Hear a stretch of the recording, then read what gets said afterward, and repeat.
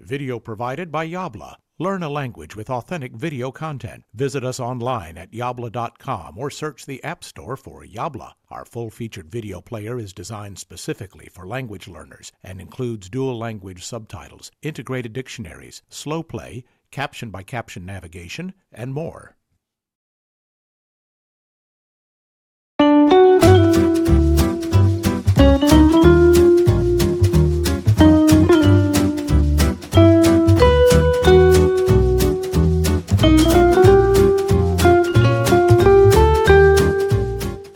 Bonjour, je m'appelle Thierry Millet et nous sommes au XXIe siècle et je suis réparateur de parapluies. Ici, nous réparons chaque année entre 8 et 10 000 parapluies. Cette activité et cette boutique surtout est unique en Europe et nous sommes entreprise du patrimoine vivant, nous sommes trésor vivant de l'artisanat et nous avons bien sûr tous les honneurs de cette curiosité économique et culturelle. Il y a 3 raisons pour lesquelles on répare un parapluie. La première, c'est que ça coûte moins cher que d'en racheter un neuf. Dans ce monde, le pas cher, ça coûte cher. Dans le monde du parapluie, c'est vraiment ça. Donc, achetez un bon parapluie, faites-le réparer.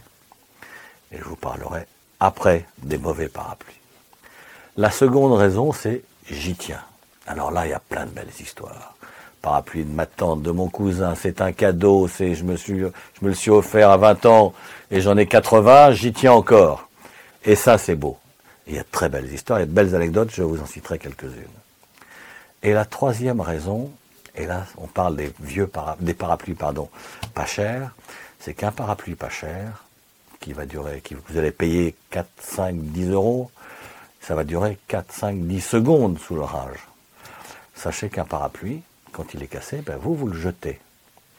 Mais un parapluie, c'est composé de nylon, polyamide, polyester, fibre de verre, de carbone. On ne peut pas le recycler. Donc qu'est-ce qu'on va faire? On va faire un trou dans la terre, on va le mettre dedans.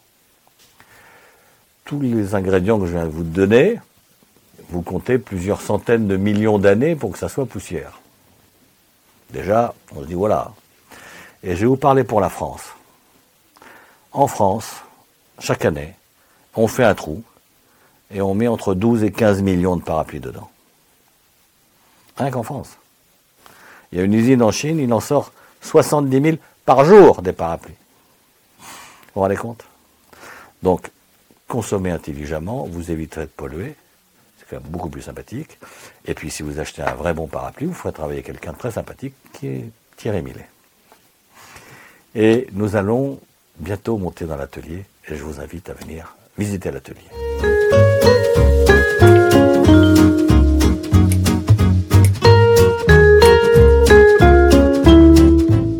La plus vieille structure que l'on ait trouvée date de 6500 ans avant Jésus-Christ. C'est pas tout jeune.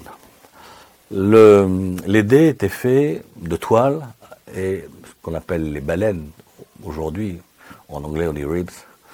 Les baleines étaient faites en roseau. Hein, et il est arrivé l'industrialisation et on a utilisé après les fanons de baleine pour faire la structure des parapluies. Après on a eu l'acier anglais, l'acier Paragon, et maintenant nous en sommes aux fibres de verre. Vous voyez, donc il y a tout ça, il faut savoir gérer tout ça. Et dans la réparation, il y a les plastiques, la toile, on fait tout ça. Je ne peux pas vous montrer la couture ici, c'est dommage, mais on a un autre atelier de couture spécialement. Je vais vous parler et tout à l'heure je vais vous parler d'anecdotes. La plus récente et une amusante, c'est une jeune femme qui vient avec un bout de poignet, grand comme ça. Le mât était cassé, mais la poignée en argent était encore en bon état. Elle me dit, qu'est-ce qu'on peut faire de ça? J'ai ça dans ma vitrine chez moi. C'est un souvenir, c'est le cadeau de mon grand-père à ma grand-mère pour la naissance de mon père. Magnifique. Je dis, écoutez, cette histoire est belle, je vais me débrouiller pour pouvoir faire quelque chose avec vous. Et je lui propose de reconstruire une ombrelle autour de sa poignée en argent. Nous sommes d'accord, tout va bien. Elle sort de la boutique, elle rentre 2 secondes après, elle dit, Monsieur Millet, mon grand-père s'appelait Monsieur Chadapo. Il fabriquait des plaques de fonte pour la rue. vous avez dans votre passage à 5 mètres de votre boutique une pièce ancienne de Chadapo. Et c'était donc son grand-père qui fabriquait sa plaque. Des plaques comme ça, il m'a dit il y en a 10 à Paris, toutes les autres ont été changées. Ça, c'est une pièce de collection. Mais c'est amusant que ça se retrouve ici. Donc voilà, on a eu ce petit clin d'œil. Et voilà, une des belles histoires, parce qu'il y en a bien évidemment ici, plein d'autres, et surtout les clients qui connaissent les belles histoires. Une des particularités de ce monde, c'est que l'homme, l'espèce humaine, l'homme et la femme bien sûr, se protègent de la pluie et du soleil depuis qu'ils existent.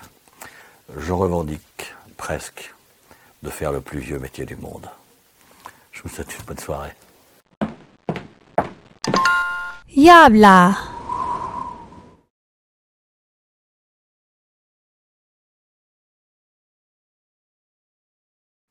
If you enjoyed this video, you will love the full-featured Yabla video player. Find us in the App Store by searching for Yabla, or visit getyabla.com for special offers for podcast viewers.